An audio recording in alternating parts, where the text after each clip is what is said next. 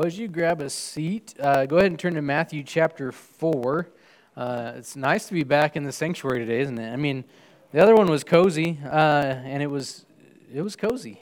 We're thankful to be able to not have quite as severe temperatures this week, so we can be back together in this space. But today we're going to be picking up in Matthew chapter 4, starting in verse 12, and we're going to go all the way through and finish up Matthew chapter 4 today. We had taken a break last week as we were in Acts chapter 14, jumping back into Matthew this morning. So this is following after Jesus' baptism. It's following after his temptation in the wilderness. And now we begin to see Jesus' initiation of his ministry and really the initiation of the kingdom of heaven that Matthew is overwhelmingly focused on. And what we'll see in Matthew chapter 4, verses 12 through 25 is that in some ways, Jesus is saying the same thing and doing some of the similar things to those that have gone before him, other prophets and other people in the Old Testament. And yet, the way in which Jesus does these things that are similar far exceeds what anyone would have thought he would do. In the sense of like, he goes way beyond what John the Baptist would do or could do. He goes far beyond what all of the Old Testament prophets could do or would do. And so while it's a similar continuation of the ministry of the Old Testament prophets, it is something that is profoundly new and profoundly different when Jesus comes in the flesh and begins his ministry among us. And maybe to some extent you hear that and you go, well, of course it's Jesus, duh, right? But one of the things, that overarching themes as we get into this morning that I want to challenge you with on the front end is how do you view Jesus? And I just kind of want to challenge you to maybe take a self-examination of what is my view of Jesus? Because here's kind of where I'm following this morning and where we're going to come.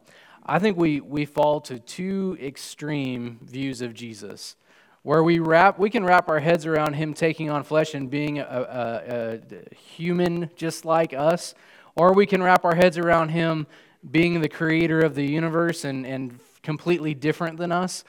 And we have a really hard time figuring out what that looks like in the same person. And so we probably drift towards one of those extremes and one of those views of Jesus. And the reality is that Scripture challenges us to see not just Jesus, the Son of God, or not just Jesus, the Son of Man, but Jesus who is both eternally the Son of God and takes on flesh and dwells among us. Even as I said that, I go, that falls short of explaining who Jesus is, doesn't it? It tells us logistically and functionally who Jesus is, but our minds really can't wrap around that, I don't think. Or at least mine doesn't. And you might have, you probably do have a greater capacity than I do to wrap your head around Jesus, fully God, fully man, all the time, and what that looks like. But Matthew chapter 4, verses 12 through 25, we'll begin to see Jesus' initiation of the kingdom of heaven, the initiation of his earthly ministry, and then it's going to start to unfold in greater measure as we move forward. But this is kind of a broad overview of what Jesus did as he began ministering on earth. So Matthew chapter 4, starting in verse 12, it says, "Now when he heard that John had been arrested, he withdrew into Galilee. And leaving Nazareth, he went and lived in Capernaum by the sea, in the territory of Zebulun and Naphtali, so that what was spoken by the prophet Isaiah might be fulfilled. The land of Zebulun and the land of Naphtali, the way of the sea, beyond the Jordan, Galilee of the Gentiles. The people dwelling in darkness have seen a great light. And for those dwelling in the region and shadow of death, on them a light has dawned. From that time, Jesus began to preach, saying, 'Repent, for the kingdom of heaven is at hand.' While walking by the Sea of Galilee, he saw two brothers, Simon, who is called Peter, and Andrew, his brother, casting a net into the sea, for they were fishermen. And he said to them, 'Follow me, and I will make you fishers of men.' Immediately they left their nets and followed him. And going on from there, he saw two other brothers, James, the son of Zebedee, and John, his brother, in the boat with Zebedee their father, mending their nets, and he called them. Immediately they left the boat and their father and followed him. And he went throughout all Galilee, teaching in their synagogues and proclaiming the gospel of the kingdom and healing every disease and every affliction among the people. So his fame spread through all Syria. And they brought him all the sick, those afflicted with various diseases and pains, those oppressed by demons, those having seizures and paralytics, and he healed them. And great crowds followed him from Galilee and the Decapolis, and from Jerusalem and Judea, and from beyond the Jordan. What we're going to do this morning is we're going to kind of split this into the three sections. They follow kind of the three sections that probably you have headings over in your text or in your Bible this morning. But just as a reminder, when you come into the Bible, this is just a freebie, when you come into the Bible and you see chapters and verses and you see headings, those are all late additions. Right, those are coming out of like the 16th and 17th century so that we can go turn to Matthew chapter 4, verse 12, and you know exactly where to turn. The subheadings were not in the original language, so that it doesn't say in Greek, Jesus begins his ministry. Oh, this is what this is about, right? That's for your benefit and for my benefit. And so we're taking it in the natural sections or the sections that are broken up, and you see that they kind of follow with what is there for you. But just, hey, that's a free one. You go, why are there chapters and verses? That's why, simply to help you find your spot. Not there in the original, so they would have originally just picked up the whole book of Matthew, and they would have just thumbed through until they found what they were looking for. But verse 12 tells us the how and why Jesus ends up in Galilee. What we would maybe expect at the beginning of chapter 4, when Jesus goes down to Judea, towards Jerusalem, where the temple is, where David's ancestral throne would have been, you would have expected that if Jesus is the promised Savior, this promised offspring of David, that most of his ministry would take place around the place where David belonged to. Or you would expect for it to maybe happen really close all of the time to the religious center of Israel, right close to the temple. But instead, Jesus goes to the very farthest part of the northern part of Israel, up by the Sea of Galilee, so way away from Jerusalem. And that's kind of a weird place for him to go. Tells us why Jesus withdrew. It says that when he heard that John had been arrested, so John the Baptist had been, it's laid out for us in the Gospel of Luke and the Gospel of John that John was preaching against Herod Antipas's taking of his sister-in-law as his wife, even though his brother was still alive. And you can just imagine, okay?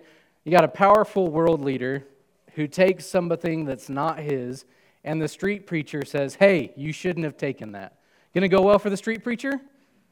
Not so much, right? And so they arrest John, and he ends up dying in prison.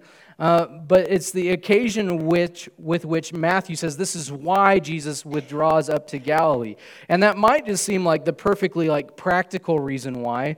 But then he goes a step further and he says it's not just because John was arrested, but it also fulfills Scripture. So once again, Matthew's coming back to this point of he's helping you to see that Jesus is the one who was promised in the Old Testament. He is this promised servant that is in Isaiah. So both of these, there's actually two references smashed together in verses 15 and 16. One is Isaiah chapter 9, verses 1 and 2. And you'd be familiar with that. It's because it's for unto us a child is born. And right out after that is he's going to be hanging out in this region of Zebulun and Naphtali, which are places that the Lord handed over. And he says in Isaiah chapter 9, verses 1 and 2, that it becomes a place of contempt, a place of anguish, and a place of gloom. So when people would think about the region around the Sea of Galilee and this area to the north, it wasn't a place where that's where all the rich people summer home. Those people. Right? It becomes almost a byword among where they live, and yet there's this promise that then carries over into Isaiah chapter 42 and verse 7 that God is going to reinitiate a covenant with his people, going to renew his relationship with them through a new covenant, a new righteousness, and through this, there's new life that comes, right? So in all of this, we come back to the starting point that nothing that Jesus does is accidental, right? Even John's arrest, you go, well, that's really unfortunate. I wish that God would have prevented that. But John's arrest is the means by which Jesus fulfills Scripture so that he might fulfill every part of what the Old Testament says he will do and who he will be. But it's also interesting that in verse 17 that he withdraws, but he's not withdrawing back to obscurity. Remember last time when he was in Nazareth and for 30 years of kind of this silent window, we don't see anything about Jesus. Outside of this one account of him going to Jerusalem at 12 years old, everything else is silence. Until Jesus is baptized, until he is tempted, until he returns back to Galilee.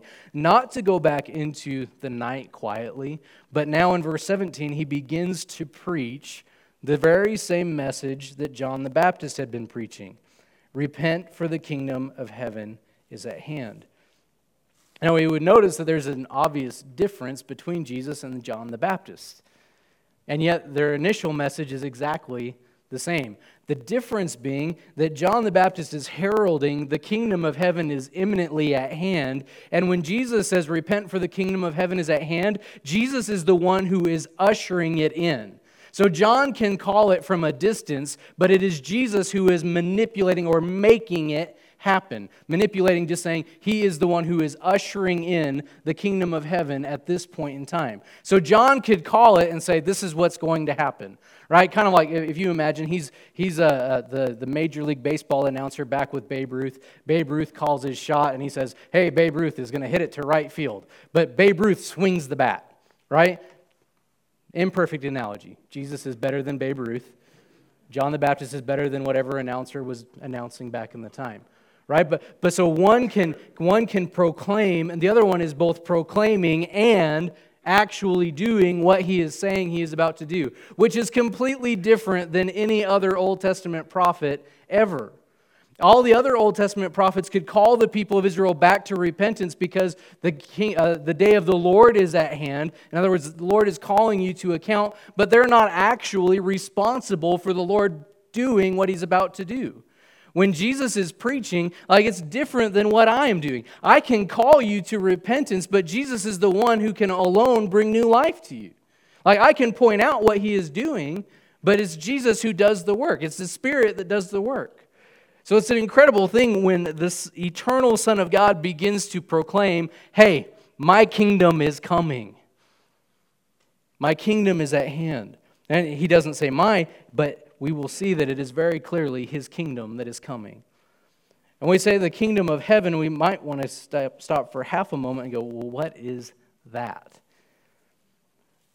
It's not the expectation of the people at the time. When you think about somebody in the line of David, as we looked at in Matthew chapter 1, the expectations of what this Savior or what this Messiah would do is that he would establish a physical kingdom, right, with physical boundaries. He would sit on a physical throne. And the reality is a little bit different than that, isn't it? Jesus doesn't come to establish a physical kingdom with physical boundaries, with a physical throne, at least not yet. Now he is initiating a spiritual kingdom that people are brought into it not through their naturalized citizenship, but through faith in him. But if I stop there for a minute, I wonder how much different we really are than the Israelites at the time when Jesus came onto the scene. How much do we expect our restoration, our renewal, maybe even our salvation to come through physical means, through a physical ruler, through a physical place of help? In the sense of, fun topic, right? We are, it's part of the reason why we're in Matthew looking at the kingdom of heaven this year and next year. Hopefully not the next year after that, but for a while, is that we are, I say it's a peculiar time, but it's really not that different because in 4 years we'll rinse, wash, and repeat. But it's an election year. And what I would also challenge you this morning is what are your hopes for what happens in November? If it goes your way, what is your hope? If it doesn't go your way, what is your dreaded expectation? How many of these cycles have you seen before, and they have always, in some way, failed to do what you either hoped, or they failed to be as horrible as you thought they might be? Maybe they came close. But you and I, we're very much like the Israelites of old. We look for physical help rather than God's spiritual provision. Like what Jesus is initiating is so far beyond what they would think of or ask or imagine that they need. But what they need more than somebody to set up a temporary kingdom that hopefully lasts for 1 or 2 or 3 generations longer than the last time, what they really need is new life spiritually. They need renewed hearts. They need a renewed mind. They need the ability to do what God would require of them, not because it is legally required of them, but because their hearts have been changed to seek after the Lord. Now, hear me, please. Elections are important, have consequences, good or bad. We live in a unique time in human history where you and I, we get to actually put a vote to what we say is important to us. Don't discount that. We ought to hope for and pray for legal things that uphold the righteousness of the Lord. But hear this, whatever legal thing it is will not touch the human heart. It might affect the outward behavior just as much as your rules of your house hopefully affect the behavior within your house. But you and I know that our rules don't touch the heart. We aim for the heart and we establish the rules for a reason, but really what we want is a heart that is obedient and rejoicing in doing the right thing, not one that has to do it under compulsion. Hopefully. I mean, we'll take obedience begrudgingly, but wouldn't you rather have obedience joyfully if you're a parent? Hey, you'll take them doing the chore that you gave them begrudgingly, but you would much rather them do it quickly and joyfully because they desire to do it. And so, went off on a sidetrack there. But what kind of kingdom are you and I looking for? What kind of kingdom were the people of Israel looking for? And the kingdom that Jesus was proclaiming, the kingdom that John was proclaiming, required repentance. Not go grab your weapons. It called for a changed heart, to turn away from the wrong that you're doing and to prepare, because this kingdom is not going to be one established in the normal means. It is coming and being established upon the righteousness of Jesus, and only those who enter by faith can come in. And so he begins to preach in Galilee. And then the second section, verses 18 through 22. So to the crowds, he's calling them to repentance. But then to another group, he's calling them to follow him. We see the first call of the disciples in verses 18 through 22. We're not going to go completely in the weeds of time frame, but if you go to John chapter 1 and kind of read through there, it's very possible that Peter and Andrew began to follow Jesus at his baptism and then returned to Galilee, right? Because they were followers of John the Baptist, and he said, "Behold, here is the Lamb of God who takes away the sins of the world." And some of John's disciples began to follow Jesus, but then Matthew lays out Jesus' temptation right there. We don't know an exact time frame, so he might have called them earlier, now he's coming back. Or this could be the first call, just to kind of really muddy the waters for you as you get into it. But he comes upon Peter and Andrew casting their nets into the water because they're fishermen. And he calls them. If we just stop for a minute. Again, thinking about Jesus, now we're saying he's initiating a spiritual kingdom. What kind of followers would you expect Jesus to call to himself if he was kicking off a movement towards a spiritual kingdom? Again, we would expect him maybe to be in Jerusalem recruiting priests and scribes and Levites, the religious people who had an eye for Scripture, who knew it, who were trained in it, who had a background in it. And instead, he's up in a place held by contempt, possibly as much as 50-50 split Gentile-Jew population. And he's calling regular people to follow him.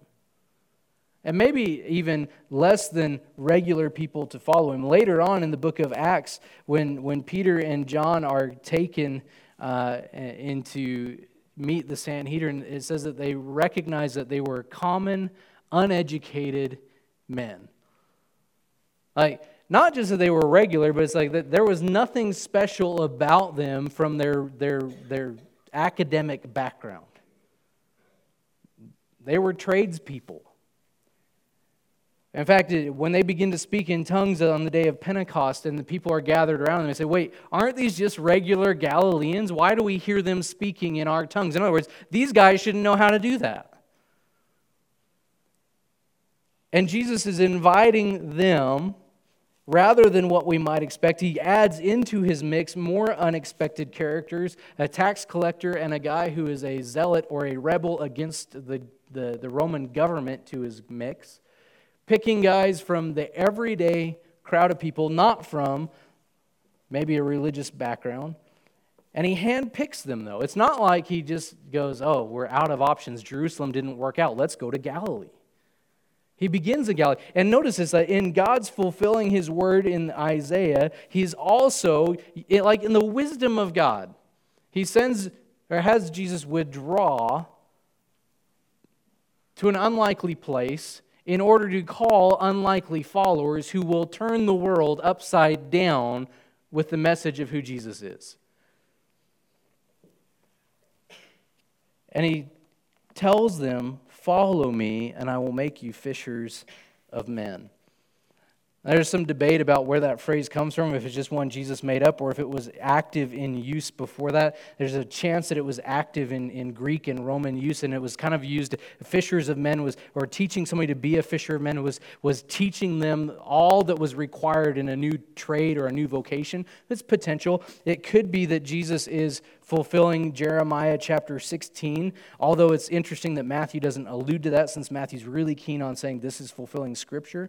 But in Jeremiah chapter 16, verses 14 through 17, when the Lord is laying out a message of restoration after a time of terror among his people, he says, therefore, behold, the days are coming, declares the Lord, when it shall no longer be said, as the Lord lives who brought up the people out of Israel out of the land of Egypt, but as the Lord lives who brought up the people of Israel out of the north country and out of all the countries where he had driven them. For I will bring them back to their own land that I gave to their fathers. Behold, I am sending for many fishers, declares the Lord, and they shall catch them. And afterward I will send for many hunters, and they shall hunt for them from every mountain and every hill and out of the clefts of the rock. For my eyes are on all their ways, they are not hidden from me, nor is their iniquity concealed from my eyes. So there might be this idea that there's a fulfillment of this God using people who are pursuing people towards restoration. Or it could very simply be they're fishermen and he's telling them, you have a new job. You're not casting for fish anymore. You're now casting for men. And what's fascinating, it hits me every time I read through this. And maybe it does for you, or maybe you just go, well, of course they did. It was Jesus. But when he calls Peter and Andrew in verse 20, it says, immediately they left their nets and they followed him. They weren't just leaving their hobby, they were leaving their work. Right, they were fishermen. It wasn't like leisure day on the lake. Oh, good. We finally get to be at the Sea of Galilee casting nets today. This is every day. But immediately they leave their nets and they follow him. And then he sees James and John, the son of Zebedee, who are in the boat with their dad. And they're fixing their nets, and he calls them. In verse 22, it says, what about them? Immediately, they left the boat and their father and followed him. They left their business. They left their family immediately. And what strikes me about this passage every time I come to it is this question. How many ordinary fishing days had these guys had before this? In their lifetime, how many ordinary days where they go to the lake or they go to the sea, they fish, they cast their nets, they haul in fish, they mend their nets, they go home. The next day they cast their nets, they haul in fish, they mend their nets, they go home. In the midst of the incredibly ordinary, they meet Jesus and everything changes. And the question that kind of impacts off of that is, will I be as quick to leave to follow Jesus as they are? Like, if Jesus calls me to follow him, will I be as quick to say, I need to go where he's going? At face value, when we read Matthew chapter 4, that seems really easy. Of course, I would leave everything to follow Jesus.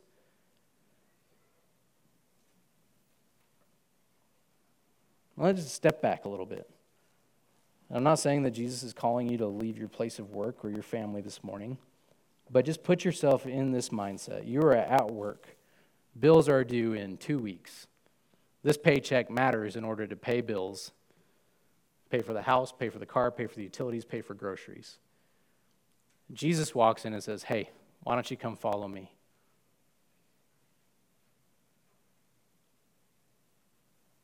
Do you leave him? Do you leave? Do you leave, like, apron off on the table? Whatever you do, is it done and following Jesus is more important now? You're spending the day with your family. Maybe you have a family business. You're working with your family. Dad's depending on you to help get the job done, and Jesus shows up and says, hey, I need you to come follow me. You leave your dad on the ladder?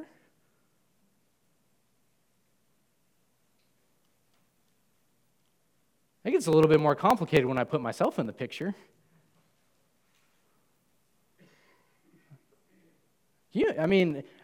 I think of Zebedee sitting in the boat, and can you imagine James and John just like, see you, Dad?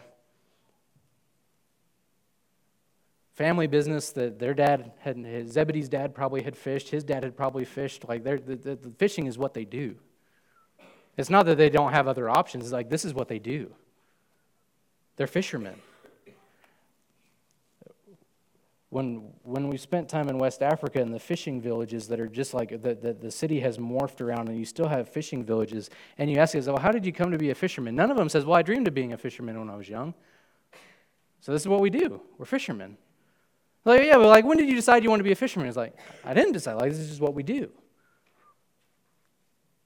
So then to think about that, if you were to walk up to them and say, hey, leave everything that you know and follow me.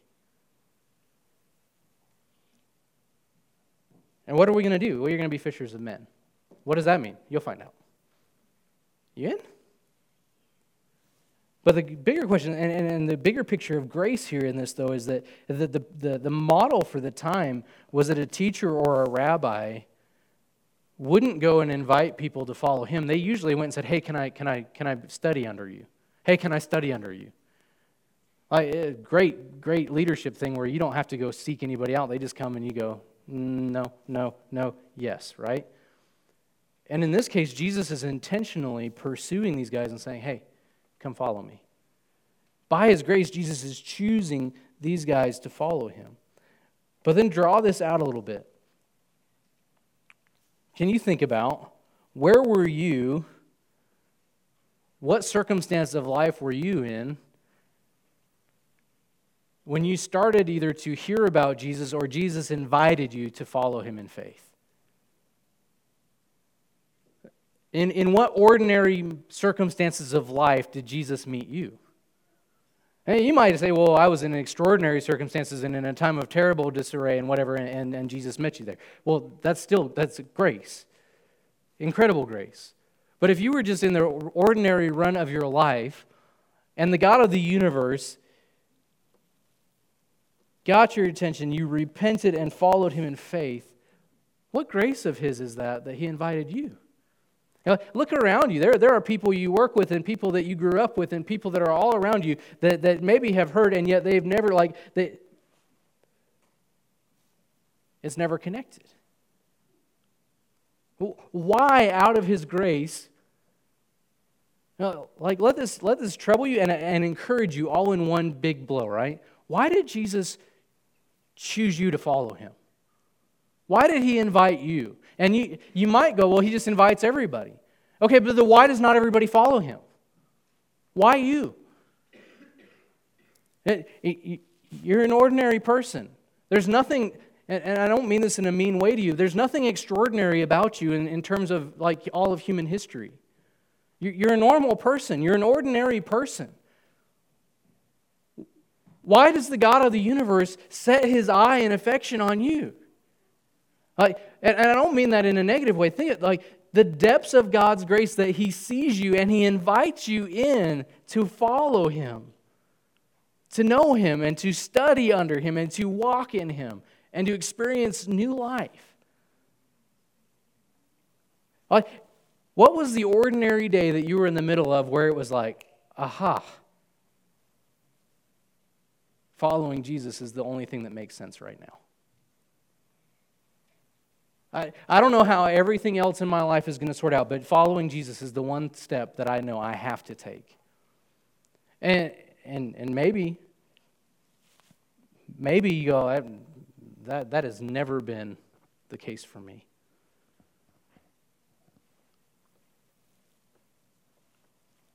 And I just very simply ask you, what other things in your life will last for forever? What things are you laboring over that will last for eternity? What skills do you have that are going to matter 100 years from now? What possessions do you have that will matter to you 100 years from now? They might matter to your children or your grandchildren, but to you, what will matter? The only thing that will matter for you for eternity is whether or not you're in the kingdom of heaven. And the only way in the kingdom of heaven is through faith in Christ. And the only way into faith in Christ is to recognize that he is the one thing that you cannot live without. Everything else can come or go, but Jesus, he's the thing that I can't lose. He's the thing that I can't not have. And so these guys, when they heard it, they say, immediately, they followed. An incredible picture of God's loving kindness to call people to himself. Like, Jesus doesn't necessarily need people. He chooses to use people along the way. He chooses to incorporate people into his family. He chooses to bring people into his kingdom. But by himself, he's sufficient. He has what he needs. And yet out of his great love for you, he extends the invitation, come and follow me. Come be with me. Come lay down your heavy yoke and take on my easy yoke and learn from me.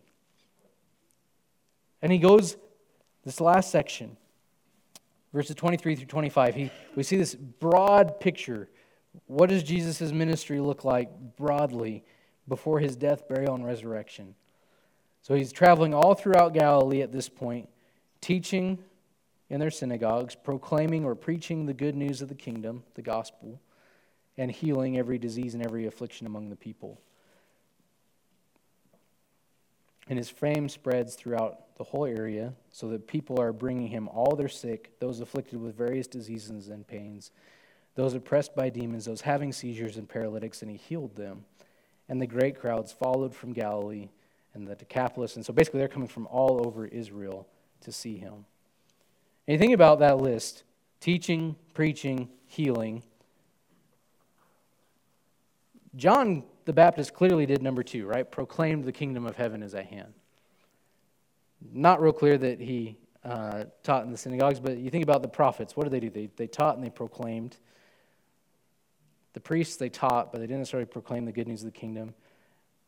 But think about the scale by which Jesus teaches, preaches, and heals. Especially in terms of his healing, it says that he heals those afflicted with various diseases, but they bring him all of the sick. He heals every disease, every affliction from among the people. The list is diseases, pains, demons, seizures, paralytics, and then various other diseases, which increases his fame, which increases people coming to hear about the kingdom. But I want to spend just a minute here because it might lead us to a spot like, well, why doesn't the church why don't we see that in the church now? Why don't we see crazy amounts of healing in the church now? And I want to point out, first of all, that when Jesus is healing and the crowds are coming to him, there's a gospel purpose in that it's revealing, all of his miracles are revealing who he is and announcing clearly that the kingdom of heaven is at hand. There's a clear kingdom of heaven invasion where those things that are broken in the world are being disrupted, specifically with Jesus right in the middle of it.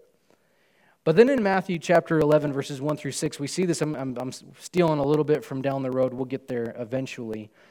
But it talks about Jesus had been teaching his disciples, and John the Baptist is still in prison, and he hears about what Jesus has been doing, and so he sends a question with his disciples, with his followers, to Jesus. And he asks this question in verse 3, Matthew chapter 11. The question is, so he's hearing about all that Jesus is doing, but he says, "Are you the one who is to come, or shall we look for another?" Like, in other words, are you the promised one? Are you the Messiah? Are you the one that we have been putting all of our hopes on? Are you the one that I was laying out the red carpet for? Are you the one I was preparing the way for? And Jesus answered them in a really kind of interesting way. Jesus didn't say, "Tell John, He says, "Go and tell John what you hear and see. The blind receive their sight, and the lame walk, lepers are cleansed, and the deaf hear, and the dead are raised up, and the poor have good news preached to them. And blessed is the one who is not offended by me." In Luke, it hits it a little bit harder, and it says, at that time, like when the question comes, Jesus invites John's disciples to observe, and there's like a crazy amount of healing that takes place right then and there. But instead of just giving John a blank, "Yes, I am," or "No, I am not" answer, he says, "Tell him what you hear and see." And he tells them to look and report on what is taking place in their midst. The blind are receiving their sight, the lame are walking, lepers are cleansed, the deaf hear, the dead are raised, and the poor have good news preached to them. What he is expecting is that John will clearly understand that what Jesus is doing, only Jesus can do.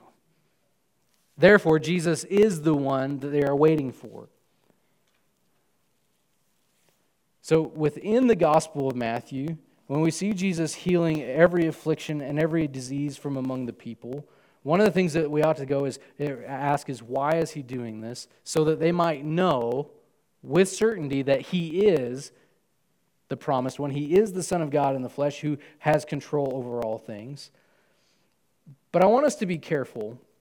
As Baptists, this is an easy one to just skirt under the rug, right? Like, healings don't happen. Things like that don't happen. And I want to say this really, really, I guess, as hedging my bets as best I can, in the sense of, if by God's grace, he allows us to pray for and see the sick healed, we don't control it. We have no say over whether or not our prayers for the healings of someone will be answered in the way that we desire to see it answered. Doesn't mean that the answer will not be, not that it won't be answered. Jesus isn't the tool for us building our kingdom. In the sense of, he's not the gateway for us to obtain fame and fortune because we have this magic ability to heal people. Okay? However, the balance to this is a question that might be a little bit hard for us depending on what your background is and where you're reading it from.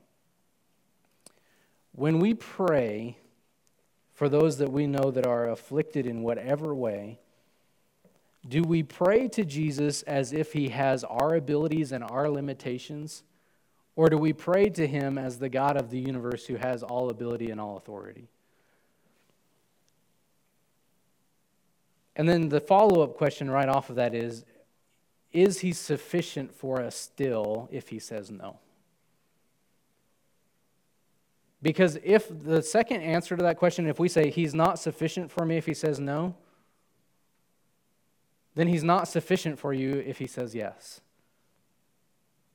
If he is only sufficient for you as far as he does for you what you ask for him to do, you're God and he's not. On the flip side, I'm also convinced that we pray far too little and with far too little expectation that He will hear and He is capable than what we ought to.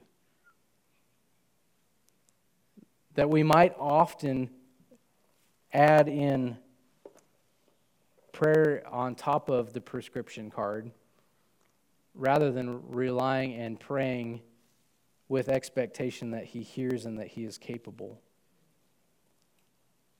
At the same time, on the back end of that, resting in His sovereign care over us. If He says no, He will be sufficient. If He says no, He has a purpose. If He says no, He is doing something that I don't see yet, and He is still good, He is still worthy, He is still faithful. And that's a hard balance to strike. Because again, depending on how we see Jesus, he either has to say yes to every time we ask Him to heal something, or else He's not listening. Or we couldn't possibly ask Him for anything because it's not His time and He doesn't do that anymore. Maybe the truth is in the middle, that He is capable. He is still healing today. We see people, we hear it and we see it, and yet here's another question for us. If Jesus heals, who gets the glory? How often do we ascribe credit to something other than Him when healing comes? And you say, well, that's really simple because there's medicine involved, and so the medicine obviously did it. And again, more nuance, and maybe I'm going off script a little bit too long. But if by His grace He allows medication to work in your case,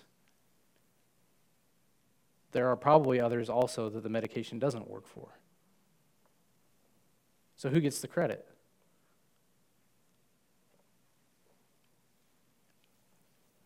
And at the end of the day, all of it, all that Jesus does in and through us is for His kingdom's sake, and yet we're little kingdom builders, and we kind of want to take credit for it, don't we? We want to take credit for how well my family is doing. Unless it's a bad day, then that's somebody else's fault today. I want to take credit when job is going well and it's all as it should be. But if it goes away, that's somebody else's problem, right? Whose kingdom and whose glory am I most concerned with? And do I see Him not only as sufficient for what I need, but do I see Him as worthy enough that I would leave everything else to follow Him? What else has a higher place of priority in your heart than Jesus does? And again, face value, go, nothing does. Do some hard work this week. Evaluate what has a higher place of worship, what has a higher place of concern, what has a higher place of precedence and priority in my heart. There's some difficult work in there. And yet on the backside of it, if you wrestle through that and you begin to see Jesus as the ultimate priority in your life,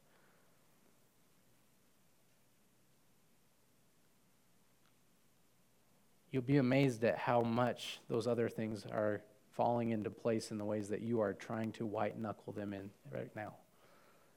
But not only that, you'll find that He's worthy and He's sufficient even when He calls you to leave the things that you are finding your comfort in.